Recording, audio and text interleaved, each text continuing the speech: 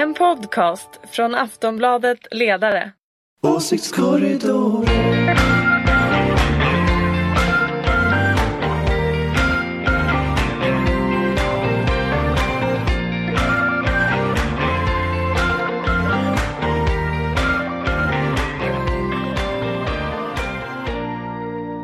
Hej, välkomna till åsiktskorridorens julavslutning, podcasten som görs av Aftonbladets ledarredaktion. Idag programleds den av mig, Martin Ågård, som hyrts in från bemanningsföretaget Aftonbladet Kultur.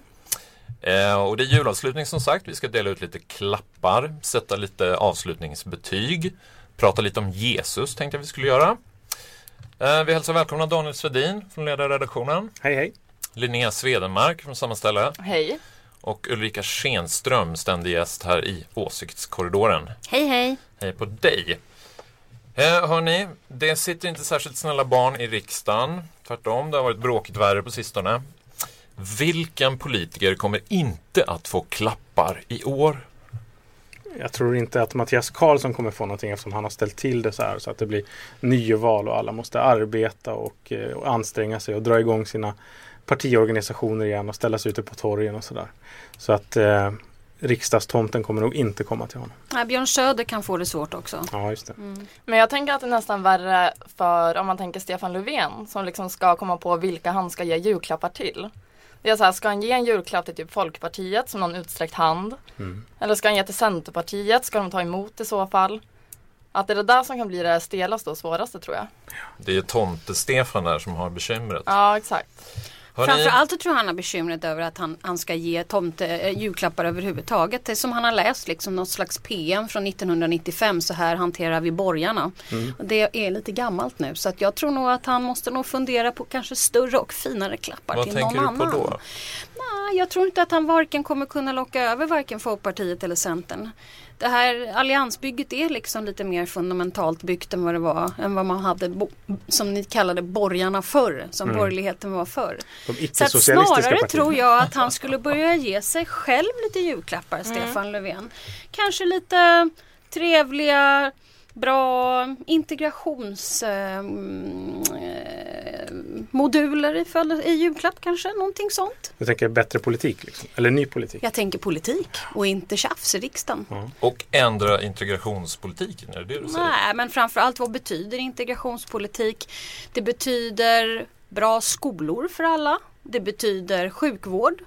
Det betyder omsorg. Det betyder en jäkla bra jobbpolitik som får ut alla på arbetsmarknaden. Och bostadspolitik som vi har pratat om i den här podden ett par gånger. Ge nycklarna till kommunerna att göra så bra de kan ifrån sig. Jag tycker det var en bra grej med liksom, socialdemokratins ambitioner inför valet. Att de sa att vi skrotar integrationspolitiken som... Vad ska man säga? Som samlat namn, ja, för att alla missförstår jämt. Och jag tycker det är supersmart gjort också. Därför att det är skola, vård och omsorg, alltså välfärdspolitik vi behöver för att alla ska få en bättre välfärd. Så är det ju.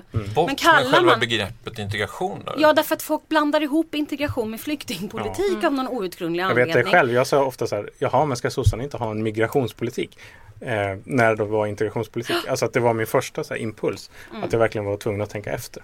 Men tänker du då att det är liksom Stefan Löfvens julklapp som han ska... Det borde han ge sig till sig själv och till svenska folket. Eller det parti som för övrigt kommer på den bästa politiken på de här områdena. Istället för att tjafsa och leka kuddkrig i liksom i plenum, så skulle man ju istället kunna tänka sig att vi svenskar fick en bra politik framöver.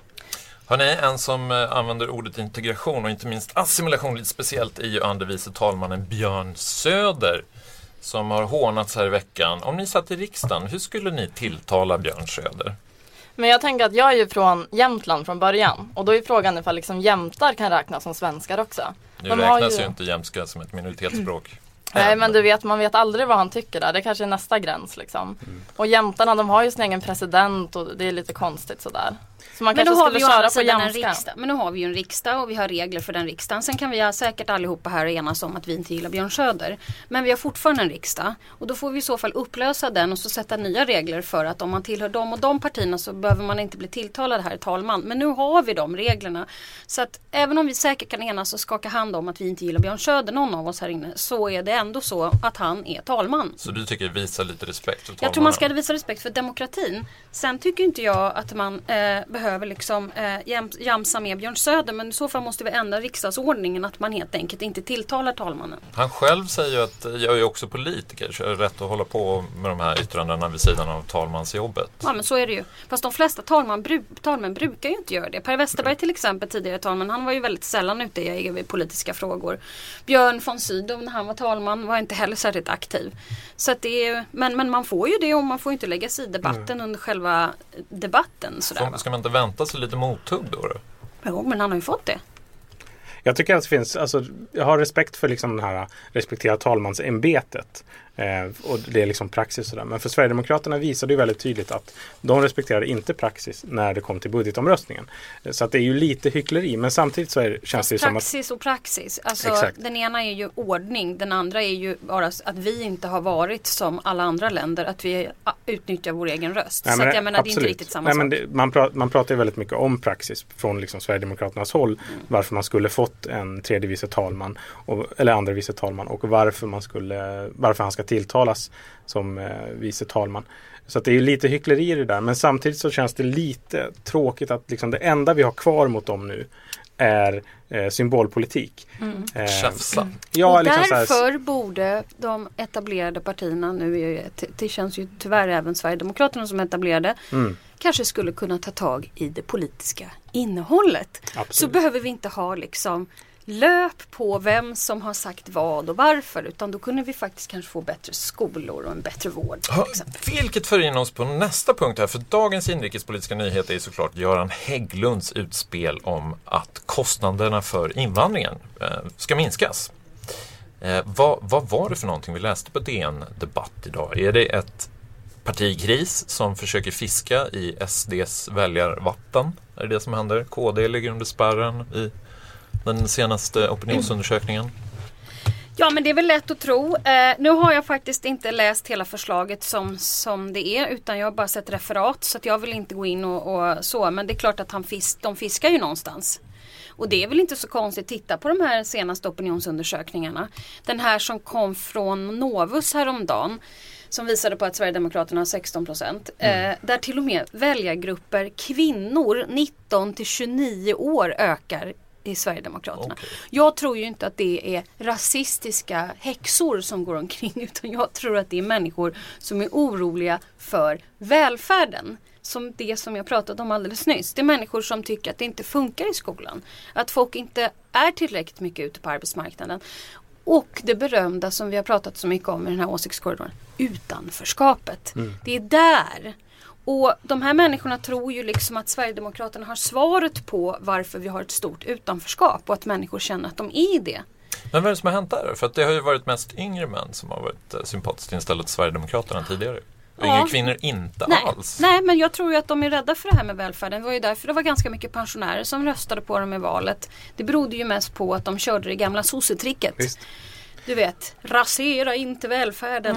Nej, men de har ju ett väldigt liksom effektivt svar på de stora liksom utmaningarna, så att säga. Det finns hur mycket pengar som helst, bara vi stänger gränsen. Men nu pratar vi SD, vi måste prata Hägglund. Alltså, vad fick Hägglund att ta det här steget? Nej, men jag tror att, jag vet inte vem det var som skrev det, om det var Thomas Ramberg, såg jag hade skrivit att liksom, eller om, någon politisk kommentator i alla fall. Frågan var inte när, eller om det skulle komma, utan när det skulle komma. Vi har ju både liksom att Folkpartiet ligger jättedåligt till, Kristdemokraterna ligger ganska dåligt till. Och Moderaterna tappar till SD. Precis. Att det finns liksom en... det är klart att man vill ha tillbaka de där väljarna och tror att man kan få det genom att prata om de här frågorna. Alltså invandringen eller migration eller asyl, hur man väljer och prata om det. Sen är ju liksom den uppenbara risken, och det är ju många som varnar för, att om man börjar spela på deras planhalva så är det inte det egna partiet som kommer växa, utan det är de andra på samma sätt som Ja, varför rösta på kopian? Nu såg inte jag SDs presskonferens som de hade här, för då var jag på lunch. Så jag missade den. Men det är klart att, och det är därför jag är så hård på att jämt tjafsa om det där med att man pratar skola, vård, omsorg och inte luras in i det här invandringsträsket som det där partiet vill att vi ska hamna i. För de vill inte prata om integrationsbitarna. Nej, de vill prata om flyktingbiten. Men på ett sätt då känns det verkligen som att KD tycker jag har gått in i liksom SD-fällan. Att SD har sagt så här att det här ska bli ett val om invandring.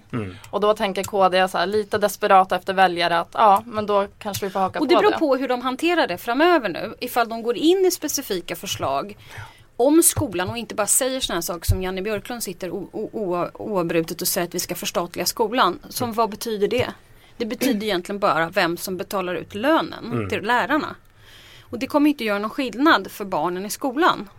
Men Hägglunds förslag var det var ganska klassisk högerpolitik, var det inte det? Låglönejobb? Jag tycker att det var smart inom citationstecken verkligen, för att en del av det där som ju verkligen att man ska växla sänkta bidrag som redan idag är väldigt låga, alltså det här ersättningen man får från Försäkringskassan och Arbetsförmedlingen om man har en aktivitetsplan, eller man ska säga. Att man ska sänka de bidragen och växla det mot att man får sänkt skatt istället. Jag såg alla Timbro-nissar gick igång jättemycket på det där för att heja, nu blir det låglönejobb, och Göran Hägglund skrev rakt ut också att vi måste satsa på RUT- och ROT-jobb, för här kan alla asylinvandrare jobba. Och sen finns det lite hårdare tag i slutet, och det kan gammelmoderater och kanske människor som wobblar mellan SD och M eller FP tycker att det är lite och det bättre. återstår ju att se tag framöver nu ifall de får några väljare på det. Absolut. För att Men jag tycker att oavsett vad själva sakförslagen var, så kändes det mest som att de ville sätta bilden av nu ska KD börja snacka invandring och hårdare tag. Och jag menar också att folk inte kanske tänker rösta på Sverigedemokraterna, men då kommer KD som ett litet högeralternativ i alliansen. Ja visst, det var någon som skrev att Åsa Linderborg var det som skrev nu, såg jag att KD är alliansens SD. Och Mattias Karlsson SD blev så glad över det här att han sa att nu kan vi tänka oss att stödja en borgerlig regering efter extravalet. Visst. Ulrika, du som har inblick i Moderaterna, kommer Reinfeldt-linjen att ligga fast framöver, tror du? Ja, men det tror jag faktiskt. Varför?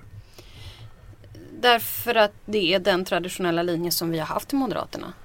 Enda sättet tror jag, om det någon gång skulle förändras, det är om vi hamnar i en situation efter 22 mars att det är ett likadant läge i den parlamentariska situationen, att S och M måste göra någonting tillsammans.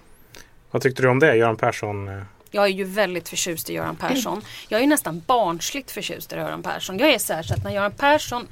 Jag måste gå till ställen där Göran Persson är. Jag skulle ha velat jobba med Göran Persson. Jag har stått och gjort eftervalsanalys om Göran Persson. Och jag vill aldrig gå ner från den där scenen med Göran Persson. Jag tycker ju han är fantastisk. Så att jag håller ju nästan alltid med honom. Även om jag inte håller med. Göran Persson ploppar upp som tomten i lådan här. Och vill att M och S ska förena sig. Och ni hyser ju då en gemensam kärlek till Göran Persson. Jag tänker att det finns en sån här Göran Persson-byss nu. De får börja sälja sådana små varianter. Julklappar. Som sådana här bobbinheads. Ja, varför gillar moderater Göran Persson? Nej, men jag tycker han är det är friskt att lyssna på honom, för att han säger verkligen vad han tycker. Han taktiserar inte. Så behöver jag inte alltid tycka allt han säger är bra, men han säger det ju. Så att folk fattar vad han menar. Han håller inte på att larvar sig och klär in saker. Jag kommer ihåg på den här eftervalsanalysen som jag var med honom på.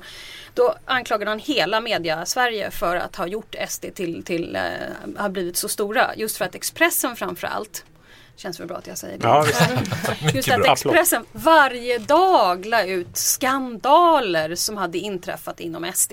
Till slut blir folk trötta. De är inte intresserade av politiker och skandaler. De är intresserade av vad de ska göra åt skolan.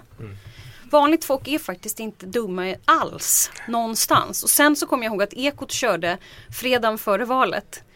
Så kör Ekot den här 4:45 nyheten om att Jimmy är spelmissbrukare. Nej men oj, vad hemskt.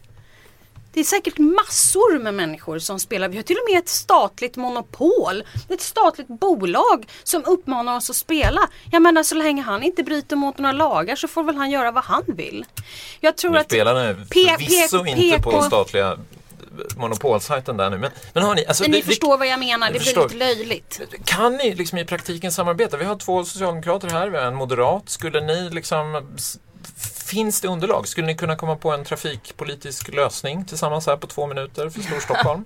Härlig utmaning där. Kan ni enas? Jag tror inte att detta ska vara ett problem. Det är så här, tror jag, att vi säkert skulle kunna se detta mycket enklare än våra organisationer skulle kunna se det. Jag är inte så säker på att varken S eller M skulle vara beredda att fixa det rent organisatoriskt. För att vi är så uppfostrade att tycka så illa om den andra. Det finns dessutom inom socialdemokratin liksom mycket begränsad inblick, men ändå inblick.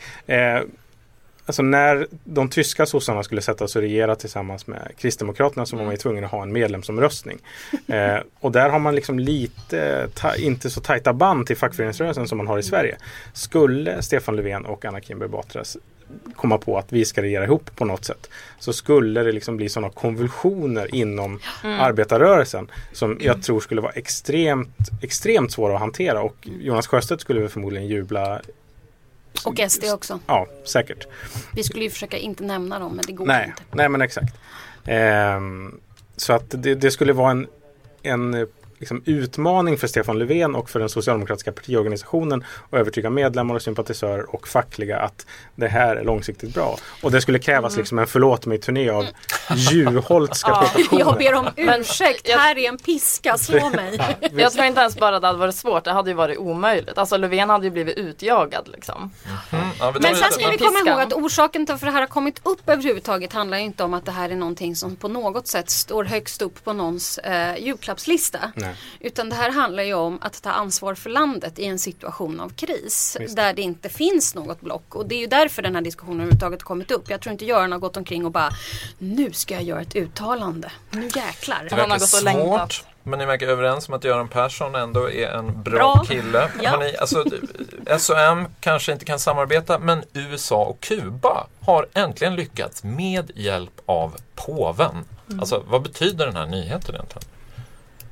Ja, vad ska man säga? Jag läste nu Proletären, kommunistiska partiets tidning, deras kommentarer. De tyckte att det var fantastiskt att de här kubanska, som är misstänkta spioner tror jag, som har suttit i USA, har släppts och fått komma hem. De hyser inga illusioner om att Barack Obama har något annat mål än att krossa socialismen. Men ändå så är det en stor seger för det kubanska folket och den kubanska statens vänner. Men är det en seger för den kubanska socialismen? Nej, det skulle jag inte säga. Jag tycker att det där är svårt. Alltså, både från Kuba och USA så har man förmodligen sett att den här linjen där man liksom blockerar varandra fungerar inte längre. Det kanske finns lärdomar att ta därifrån. Mänskligheten går framåt. Verkligen. Och påven, vilken superhjälte.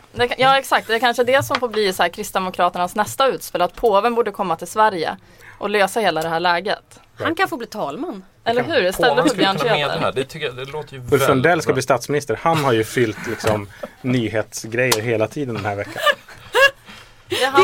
Han Göran Persson och påven. Och Leif GW Persson. Ja. En jätterolig blogg.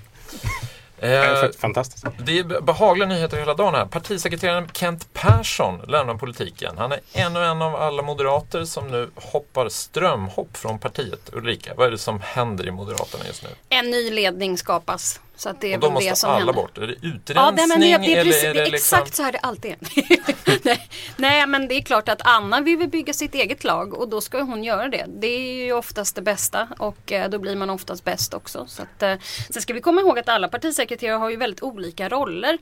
Kent har ju varit en väldigt stor organisatör som partisekreterare, alltså tagit hand om personal och så här. Alla har ju väldigt olika roller. Sven-Otto Littorin var också en som verkligen fixade organisationen i kris och hanterade och var en sån där som alla kunde hålla i handen, sån här liksom pappa partisekreteraren, medan Per var en annan typ av partisekreterare som mera kanske var en medial person och kanske inte lika mycket organisatör. Så att jag har sett här att du gärna skulle vilja att jag gav ett betyg. Ja, jag tycker så här, kan vi inte sätta och jag liksom håller på att bygga upp för det. Avslutningsbetyg nu eftersom Kent går ut skolan idag. Och vad har du 1-10 eller vadå? 1-5 är det väl? 1-5. Vi tar det gamla stilen. Det vi växte upp med. 5+. Men det är på hans liksom politiska gärning då? Ja, så är hela insatsen här. Ja, men alla är ju olika då. Så att i hans typ, han har ju varit en organisatör, tagit hand om organisationen. Jag skulle nog ge honom en 4. Oj. 4 plus där. Ja. Men han har inte tagit så bra hand om organisationen då? Han har tagit väldigt bra hand om organisationen. Efter ett val när man liksom inte längre när man inte sitter i regeringsställning längre utan man har tappat regeringsmakten och sånt, så behövs det ju ganska mycket hantering av personal, organisation, det är nedskärningar och såna här saker. Så att ofta så ser du ju inte den typen av roll hos en partisekreterare, för att vi ser ju alltid nästan alla utifrån. Schlingmann var ju bättre i media kan man ju säga. Han syntes mer. Men han kanske inte hade just den rollen. Så att alla har ju, och jag vet inte riktigt i sossarna, jag vet inte, ni har ju alltid en partikassör som ju är väldigt mycket den stora organisatören. Och vår partisekreterare har ju en kombo med partikassören. Så att ibland blir vår partisekreterare mer partikassör och sådär. Det beror på i vilket läge också. Jag såg att Kent Persson sa det, att det stora han har genomdrivit är ju de här personalnedskärningarna. Eller att han har verkligen inte fått ta något roligt på jobbet alls. Och liksom jag vet, många från vänster har ju liksom fulspunnit det där lite grann, dagens industrigrejerna om att att många lämnar honom. Och visst, han kanske är en person som är svår att samarbeta med, men han har ju också haft ett uppdrag att sparka människor som många chefer har. Sen så kan man ju liksom tycka att, och det är väl liksom partisekreterarnas liksom, jag tyckte inte att Schlingmann heller var någon liksom ett under av liksom innehåll när han väl pratade, men liksom den tomheten när Kent Persson pratade om vad man skulle göra och hur man skulle göra det var liksom, det var ju liksom... Men lite extra tycker du? Men, det var lite nu vill vi ha plus här nu. Hur många plus? Jag har ju svårt att liksom som något annat än... du kan ju inte göra en bedömning av det interna. Nej, exakt. Så att jag får väl säga liksom vad... Han var med och förlorade EU-valet och han var med och förlorade riksdagsvalet. Det får bli en 1. 1 plus. Men för jag har inte heller någon insyn i liksom hur han har varit internt och så. Men när man följer honom på sociala medier, då verkar det som att han är ute och knackar väldigt mycket dörr. Det är liksom den bilden att han alltid står med en sån här partijacka på sig, tycker jag. Men han är en gammal ombudsman. Ja, så det precis. är ju den typen. Men, det är det jag kan tänka mig. Men 3 plus? 3 kanske. 3 plus insats. Ja, men det är hyggligt. Det blir ett snittbetyg där för Kent. Det är ju jul. Ja, eller hur? Nu ska vi vara snälla. Hellre fri än julklappen till Kent. Hörrni, Stefan Löfven har varit med i Daily Show med Jon Stewart i USA. USAs mest kända politiska humorprogram kan man säga. Robin har varit med där förut. Leif Pagrotsky har varit med där. Ulrika, hur gör det ont i hjärtat på en gammal spindoktor när man ser att motståndaren får vara med i så här coola sammanhang? Nej, nu har inte jag sett liksom hans inslaget med honom. Det måste man väl googla upp om det går och så. Men ska man vara med i ett sånt sammanhang som är så coolt, då måste man vara supercool själv. Precis, det kan bli väldigt mycket platt fall faktiskt om man inte, då är det nästan bättre att tacka nej faktiskt. Om man inte är riktigt bra. Men jag tyckte han var rolig på ett så här Stefan Löfven-sätt. Att de spelade ju på att han är liksom lite tillbakadragen och sådär. Även fast det här med Pagrotsky, det känns som att det är den som kommer ändå komma sig ihåg mest. Ja, så det var ju en succé liksom. Han kanske inte är något stand-up comedy-ämne, Stefan Löfven. Nej, inte riktigt. Sen är det ju roligt, alltså i klippet måste ju avslutas med då, för att de har gjort det på, alltså den komiska, eller poängen är ju så här att i USA kan vi inte samarbeta, i Sverige kan man samarbeta och dessutom kan man höja skatter. Och sen liksom dör ju det inslaget när de inser att vi får regeringskris, så då kommer det liksom ett Al Jazeera-klipp att så här, okej, det blev regeringskris ändå, så att det spelar ingen roll om man är snäll och vänster. Regeringskris. 29 december, mitt i julledigheten där, ska nyvalet eller extravalet då utlysas. Kommer det verkligen att hända? Eller lever vi i en ond dröm som egentligen är någon sorts märkligt smutsigt förhandlingsspel här nu? Det hade ju varit spännande ifall han liksom sa att han skämtade bara. Jag tror att politikerföraktet skulle gå från ungefär, det är väl ungefär på en skala 1-10, typ 8 för närvarande i folks känsla av hur barnsligt det allting verkar. Skulle han backa på det nu, då tror jag alla skulle dö. Jag tror att det skulle liksom så här, gå upp 10 plus på politikerförakt. Det kommer inte gå. Nej, det är precis som Erika säger, ingen politiker har riktigt rosat marknaden under den här hösten. Och sen så samtidigt som man märkte ju det under förhandlingarna och alla de här mötena, och det har ju blivit mer och mer så. Alliansen har retirerat tillbaka in i någon sorts, att de verkligen är en allians och tänker gå till val ihop. Sen vet man inte vad som händer efter det. De har inte riktigt svarat på vad som händer om de vinner valet. Man lovade ju förut att man skulle lägga separata budgetar, men får man regeringsmakten så blir det väl som det blir.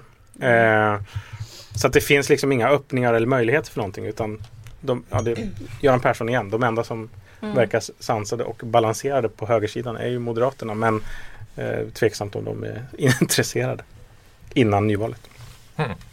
Men annars pratar vi om ett extremt polariserat politiskt klimat, att det här blir den smutsigaste valkampanjen någonsin. Stämmer det? Det tror alla alltid. Jag vet inte ett enda val jag inte har suttit och kommenterat valet. Nu ska det bli så smutsigt. Amerikanska tekniker och det är nya grejer hela tiden. Nej, men det finns ju en risk för att det blir så här lite barnsligt. Att det blir för taktiserande och inte något politiskt innehåll. Vilket gör att jag tror många väljare kommer att vara trötta på att höra de här debatterna. För det kommer inte att vara så här tungt och den här sidan vill göra det här med skolan och de här har reformpengar till det här. Utan det kommer att sitta och taktiseras och pekas finger och larvas, tror jag, väldigt mycket.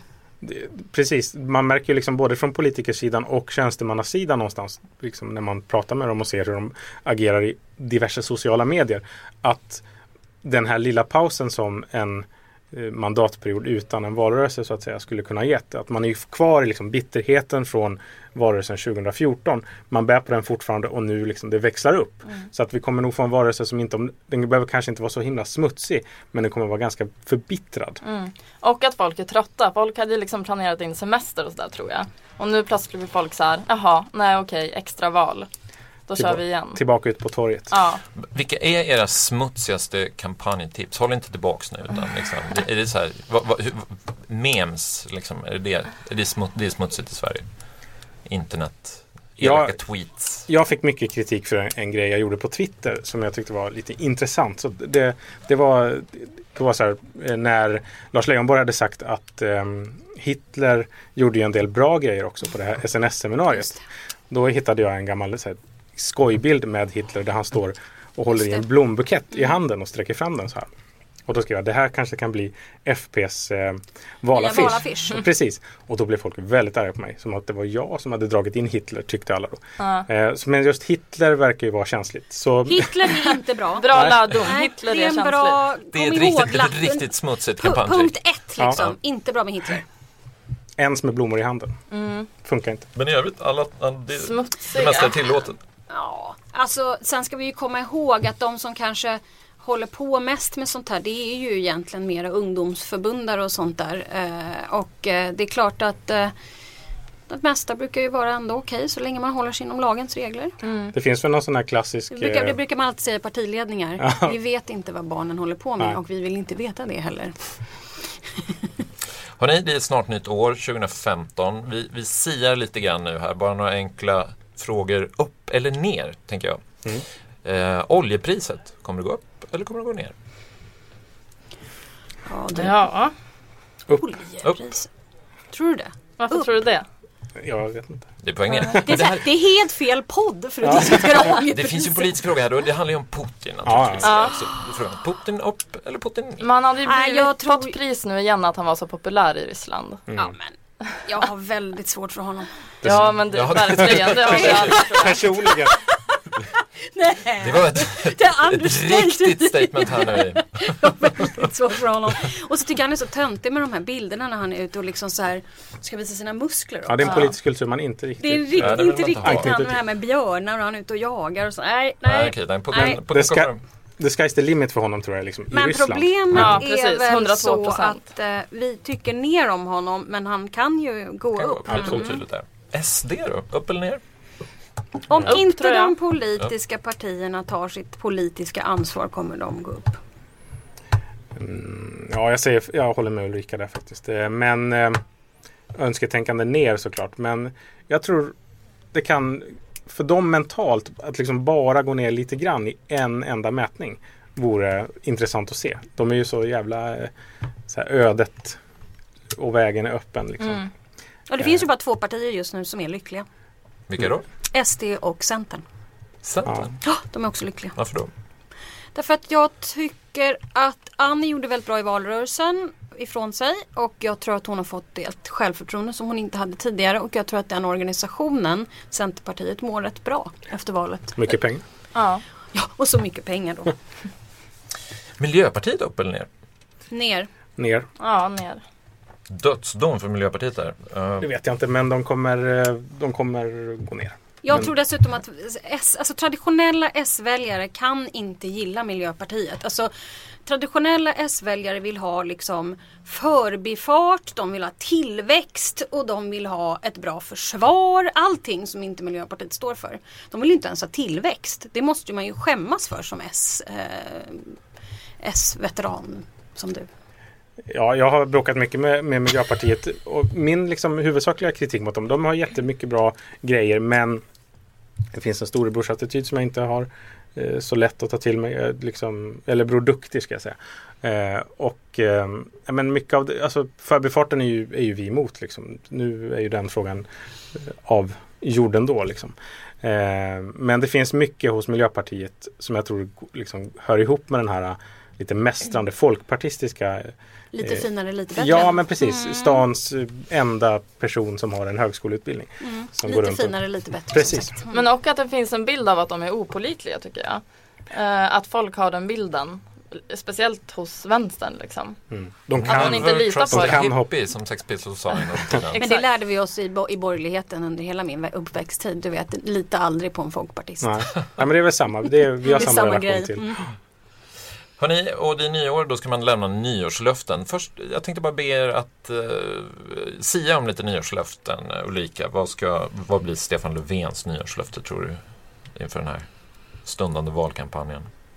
Han får väl läsa ett nytt PM som heter Så gör jag inte om misstaget att göra upp med Vänstern och Miljöpartiet. Tror jag. Daniel, Anna Kinberg Batra, vad kommer hon att lova inför det nya året? Hon kommer lova att sluta läsa Fredrik Reinfeldt manus och liksom låtsas att hon är honom. Och försöka hitta ett språk som lever när hon pratar till väljarna. Linnea, vad tror du Gustav Fridolin kommer att lova? Jag tror att hans parti kommer vilja att han lovar sluta prata till liksom högstadieklasser. Och ja, men ni vet hur han kan låta ibland. Så det tror jag liksom är att det hans parti önskar. Prata med vuxna människor. Ja, precis. 2015. På ett vuxet sätt. Ja. Och att sossarna kanske vill då att han ska liksom svära trohet för alltid till sossarna. Hörrni, vad blir era personliga nyårslöften? Oj. Ja, det är svårt. Har ni funderat på det? Nej. Du kan aldrig göra några sådana riktigt. Jag tycker sånt är så, det blir alltid fel. Jobba jag är mer. alltid så här opposition. Jobba mer, såklart. Arbetslinjen gäller fortfarande. För att jag blir alltid så här opposition liksom, alltid jämt och ständigt mot allting. Så har jag sagt någonting, då måste jag ju busa och vara emot det sen. Så det är egentligen inget bra. Åsiktskorridoren kanske kan lova att komma tillbaks 2015. Ja, det gör vi. Ja! Med stor entusiasm. Och kanske nyårslöften då. Man kanske kommer på några. Ja, då kan ni lova. Ja, precis. Då vet man vart man är. Hörrni, kul att ha det här. Tack så jättemycket. Det här var sista avsnittet av Åsiktskorridoren för i år. Då säger vi god jul. God jul. Och gott nytt år. Gott nytt år. Åsiktskorridoren.